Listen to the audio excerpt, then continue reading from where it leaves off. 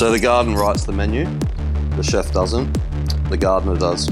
And then the gardener's also at the whim of nature.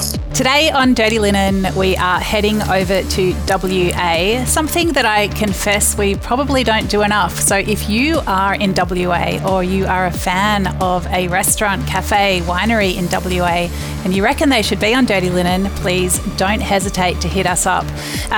This podcast is inspired by Max Veenhausen, great food writer. I am a big fan of Max's, and he put up a post recently about some movements at Millbrook Winery.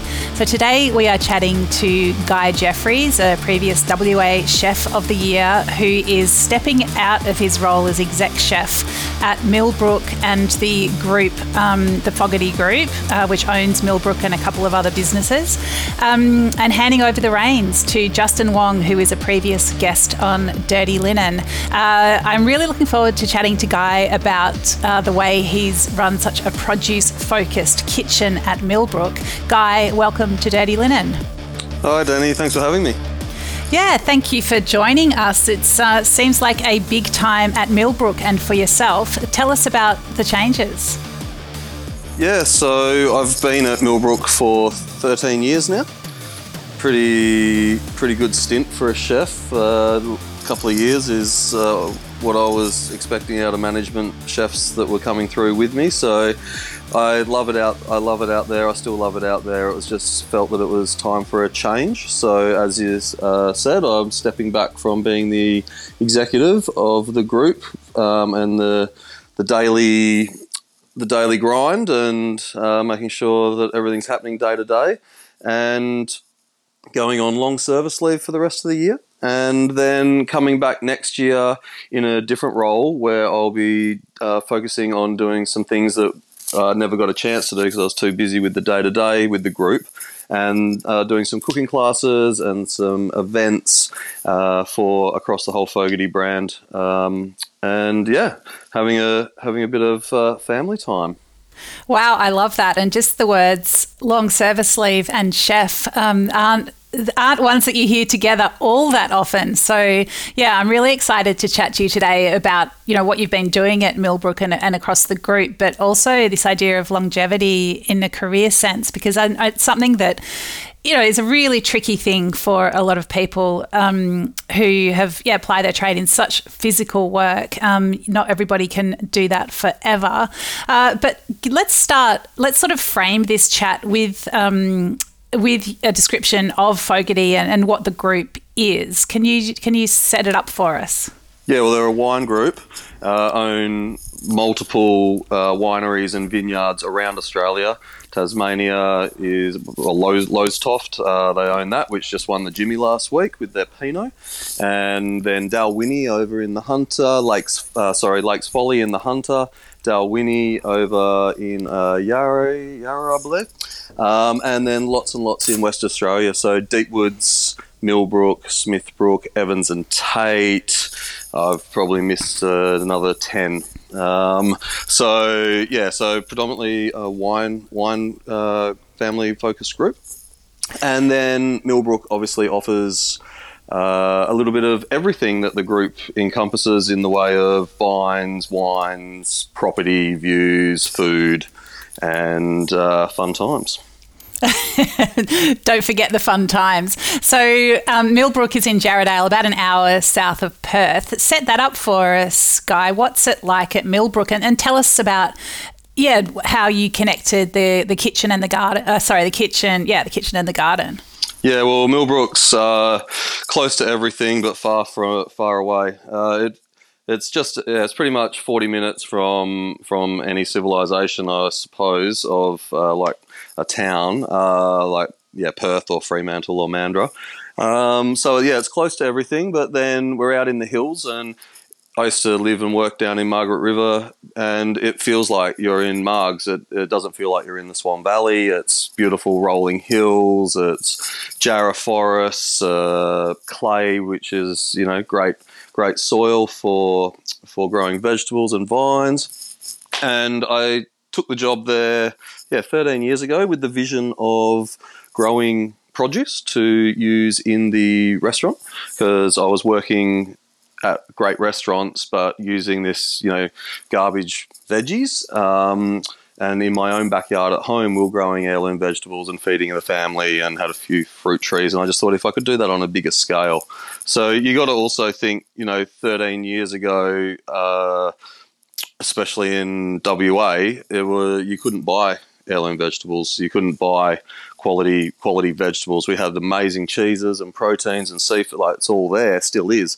But the vegetable scene was not a thing at all. And so that was the whole idea that I had back then as a young chef, to taking on my first head chef role. I thought that'd be my shtick and my niche and what I would go for. And that's what we did. And I took the job there. The Fogartys were all about wanting to use the property to grow vegetable as well. And the owner's son is the chief viticulturalist, John, and he was living on the property at the time, and there was a little vegetable garden. And when I started there, I said, let's make this bigger. And John just got the tractor out, and off he went. And I got this beautiful big 1 acre vegetable patch in the middle of the orchard. And that's just what we did. I planted the first seeds in February of 2010, getting ready for winter. And then, fast forward, I think 5 years later after that, I actually moved onto the property, and that's when everything started changing. Mainly for me, but also for the garden, because that's when I used to substitute vegetables with what we were growing from the market. I would call into the local market near where I was living and grab some stuff. And then I thought, well, now I'm living out here, I'm not going to be able to just drop into that market, so I need to put everything in to the garden here. And then gardens take a little while, so we moved in April, and then by the end of that year we had not bought any fruit or vegetables for the restaurant, and it was all grown there, and have maintained and continued that until still going. Wow, that's really, really interesting, because I suppose in those days the idea that a restaurant would grow all its own vegetables was pretty radical. But when you think about a winery restaurant, it shouldn't be that radical. When you think about they're showcasing other produce that they're growing themselves, why would they be serving stuff in the restaurant that's from far afield? That's right. And you need the land to do it, and when you're out in the country, you've got the land. I would say probably to answer your question, why isn't everybody doing it? There's a few people doing it now. Back then there wasn't very many people, very many winery restaurants. But I think the answer is it's expensive and it's hard. Yeah, well, as a very beginning vegetable grower myself, I can attest that it's hard, even doing it on an extremely tiny scale. Tell me about some of the challenges and joys along the way. Oh, just clay breaks your back and sand breaks your heart. So we're lucky to have been on clay, but my back's not the best for it after 13 years. And just trial and error in the beginning of planting and knowing what is going to grow in your little microclimate. So things, for example, I was growing at home.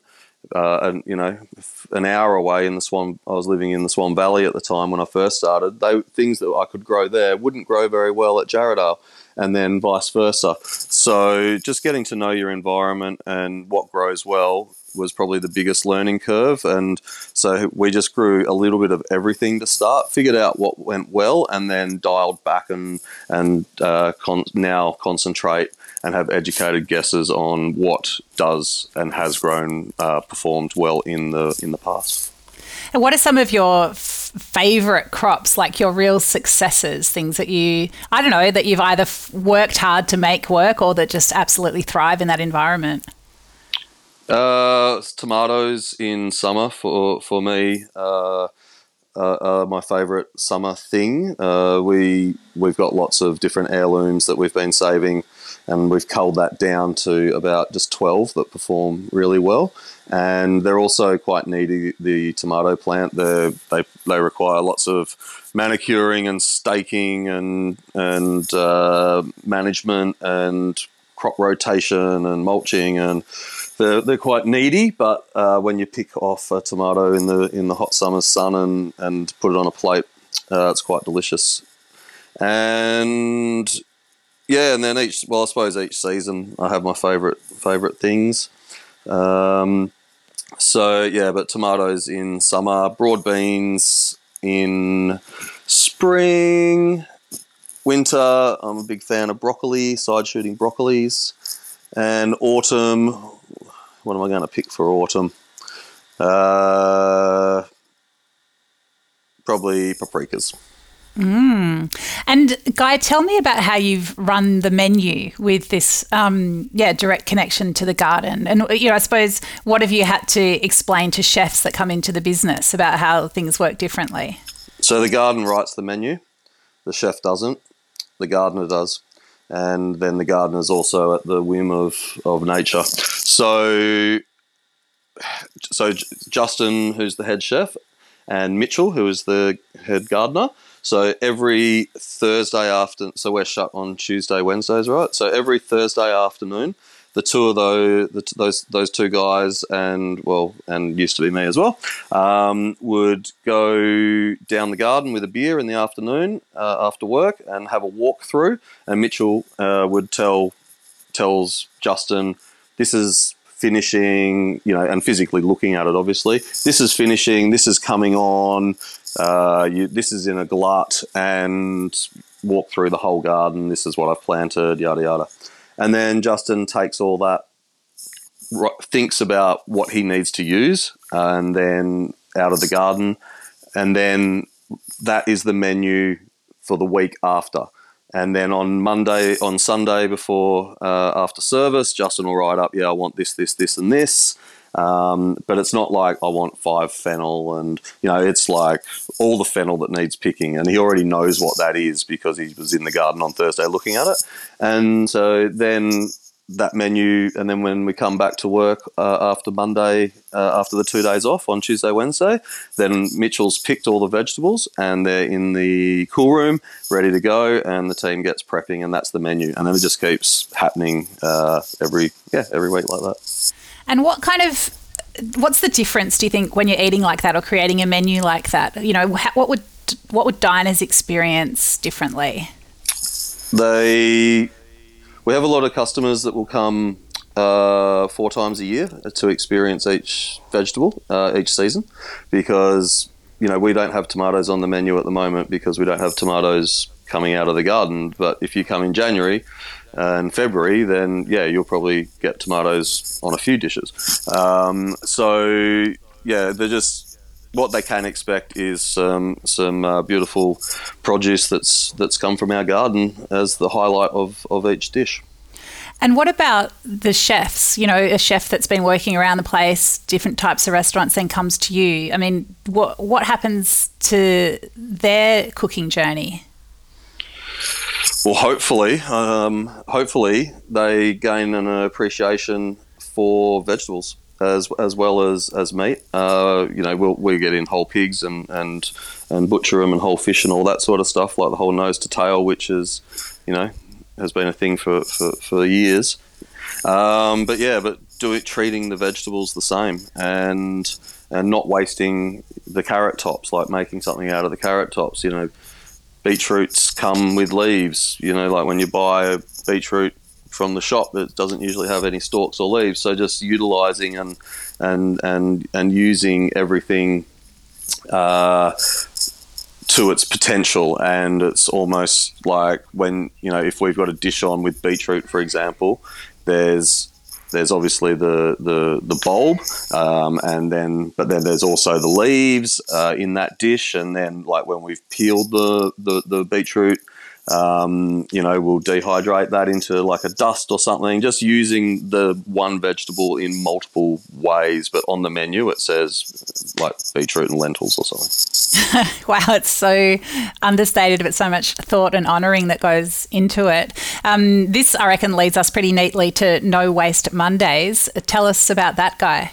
Yeah, it's a juggernaut. It's really cool. It's one of the things that I'm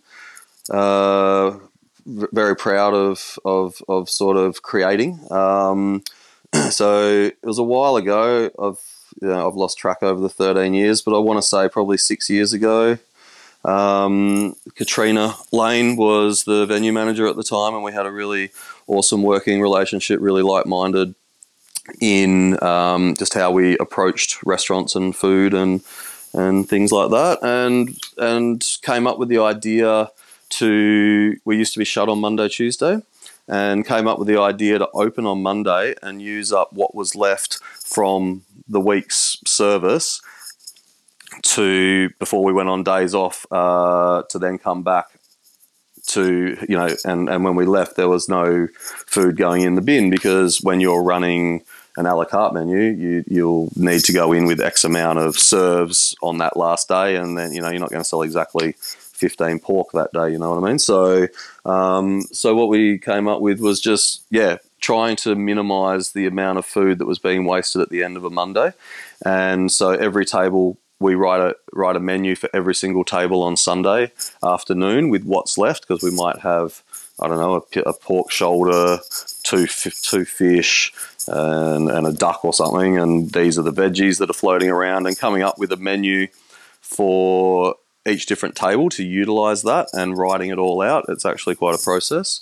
But then it sort of also evolved over the years into taking on that real no waste ethos of, like when we make the butter, we keep the buttermilk, and then we'll use the buttermilk on Monday. You serving the fish heads on Monday, and the fillet during the week, and using the head and the wings on a Monday, and just pretty much keeping all the byproducty stuff of the service and of the weekly service to then utilize in a more casual thing on a Monday. And it's gained pretty good momentum. The next available table is February, I believe. Oh my goodness. So is that the hardest table to book in the restaurant? Books out about 2 to 3 months in advance for the Mondays, and so it's really heartwarming to walk out and I used to carry the food out, because by the time you tell the floor staff all the different things that you're serving to all the different tables, because there's like 20 different things, it's just easier to run it yourself and quickly tell the customer. So it's actually really, really proud moment for when I look into that dining room on a Monday lunch in the middle of Jarrahdale, and it is chockers full every single Monday. It's probably one of the coolest parts of the last 13 years. It's interesting that you do still run a la carte on your regular menu. A lot of restaurants that do work, garden to plate, also run a set menu just because of exactly what you've said. You don't want stuff left over. Why have you stayed a la carte? I like choice. I like the customers to eat like I like to eat. I'm not a Digo dude. I'm not really into that. So we have a set entree, but it's all for the table on a normal day, but it's all shared. So there's like 4 dishes that will go out. So that way we can use up the glut of the vegetables that we have, all the different ones. And then you get a choice of main course, because, I don't know, I just think that it's nice to have a choice. And then, and then if you want dessert, you don't have to, but if you want dessert, then you get a choice of dessert as well. And and then just with that Monday though, that's how it opens that up to not be throwing anything away. And I think even if you did have like a set menu, there still would be wastage of food for sure. Interesting. So, Guy, let's talk about longevity and, this miracle that you've got long service leave. I love it. Tell us, you're sort of at a turning point in your career. Tell us about the trajectory and how you think about longevity in a career that can be so difficult. When I took the job 13 years ago, I didn't know that I would be there for 13 years. I took the job to get the garden up and running. And then I just loved it so much, and I think that all that hard work that was put in just kept it really interesting. And it was, the Fogartys have been really great to me and my family. Like I raised my kids out there, and my wife, we were living out there, and they, by living out there, it felt like, obviously, it's not mine, monetary, but it felt like I treated it. The respect they showed me, I gave them back by treating it like it was mine, and then that became like a lifestyle. And I feel that the more energy and effort you put into something, you want to keep seeing it through and making it bigger and better, and then when you do make it bigger and better, then I felt that I wanted to prove that it wasn't just a flash in the pan, and maintain, and then stayed on for longer to maintain it, just to prove that it could be done, and we were doing it, like not buying the veggies and stuff like that. So yeah, I just think that if you in my earlier career, I would always do at least 2 years. I thought was fair to see how a business ran. As a sous chef, I'd do 2 years here, 2 years there, and I think that that's fair. But then when I got to where I was comfortable to be a head chef and set out and had my idea of what I wanted to do, I think it was a good idea to just immerse everything I had into it and build it to be the best that I could make it myself. But as you've touched on, there was a lot that was coming from you, but you did need to have that commitment and backing of the owners. I mean, do you think it's possible to play it the way that you have in other smaller businesses, or do you think that having that big structure behind you is what's made the difference? I think you could do it with a small business. But having the backing of a big group of the Fogartys was, I couldn't have done it without them. Firstly, you have to have the land. So I can't afford a big chunk of land out in a winery. You know what I mean? So and I think that their support is the only reason that I could have done that, for sure. Do you sort of, fear for independent restaurants because of things like this? It is hard for people to create a viable long-term career when, you don't have those resources? I think that you could still definitely do it, just don't put a 1 acre garden in, make your shtick something else, something that's more viable for whatever you are, like whether it be whatever. I'm not going to come up with someone with your idea of what you want to do, but I don't know, if you want to specialise in butchering whole pigs, then that is something that you could do. Or if you want it to be a sustainable seafood restaurant, or whatever it is you're setting out to achieve, then you can definitely put everything you have into it. Like I ate somewhere in Japan, and the dude still reckons he couldn't cook eel, and it'd be as good as he could, and he'd been doing it for 60 years. So that is such a good point, and I absolutely love that you've brought it to that, and just that dedication to craft. Which I guess can just be a man and a pan. It doesn't have to be large scale. So I love that answer. Guy, I'm interested in this idea of doing cooking classes. Is that about equipping or skilling up people in particular techniques that you've learned over the years? Like, what do you want people to get from your cooking classes? Yeah, definitely. I want them to understand basics, because pretty much like the food that I was doing at Millbrook is very basic. It's produce driven and not faffed with and not chefed with. Like, one thing I would always tell a new chef that was coming in was, like, especially a head chef, was, your job is to not stuff this produce up. Don't go trying to be clever with it. It is what it is. Just, make it tasty and don't try to do chefy crap to it.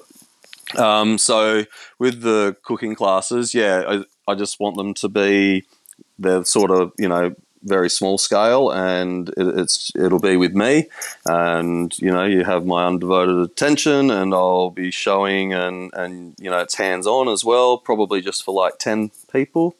And then at Millbrook, we'll probably go for a little garden, walk through the garden, grab something, and then concentrate on basics. Like, we might do a vegetable preservation class. My wife, in her spare time, loves making a bit of pottery. So she's knocking up some vegetable fermentation crocks, and it'll be like, we'll pick some cucumbers out the garden, show you how to ferment them. We'll concentrate on doing a few other things, some kraut and some pickling, some jamming, whatever it needs to be. And then take your crock home, and in the meantime, we'll sit down and have some lunch and eat some of the ferments and pickles that I've got from last year, and a glass of wine, happy days, just basic things like that. So, wow, it sounds idyllic, and I'm keen to know how I can book in. So let's stay in touch about that. No, that sounds so good, Guy. And how are you feeling about making this decision and pivoting to what's next? Yeah, it was not an easy decision. It's not something that me and my wife took lightly.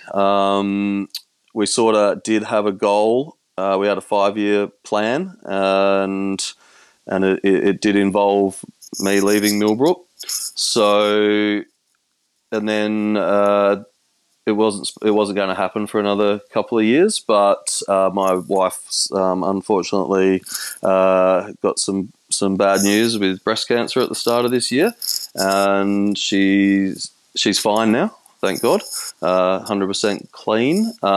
But just living out there and having to go get the radiation and daily for months, just realised how far away we actually were from civilization, I suppose. So that was a big part in the decision of just enjoying life together a bit more and being a bit closer to family and friends, I suppose. Wow, Guy, I'm really sorry that you've been through that, and similarly so glad that your wife is well now. That's great, but it's amazing. Life can throw something at you and really clarify what you want to do, or reshape your goals. Hey, definitely. Wow. Well, I really appreciate you taking the time to have a chat to us at this, really interesting moment in your career. Congratulations on everything that you've achieved. Enjoy the break and the family time. And I can't wait to hear more about what you throw yourself into next year. Yeah, awesome. Thank you so much for getting WA on the phone for a change by the sounds of it. So, yeah. Yeah, no, it's good. Well, thanks to Max for that. So shout out to Max again. Thanks, Guy. Have a good one. See ya. This is Dirty Linen, and I'm Danny Vallant. We air the issues that the hospitality industry finds hard to talk about, hearing from different people with unique perspectives. We want to hear from you as well. If you have something that needs to be said about a topic, get in touch so we can include your perspective. Contact us at dirtylinenat.deepintheweeds.com.au or hit us up on Insta at Dirty Linen Podcast. We can't wait to hear from you. This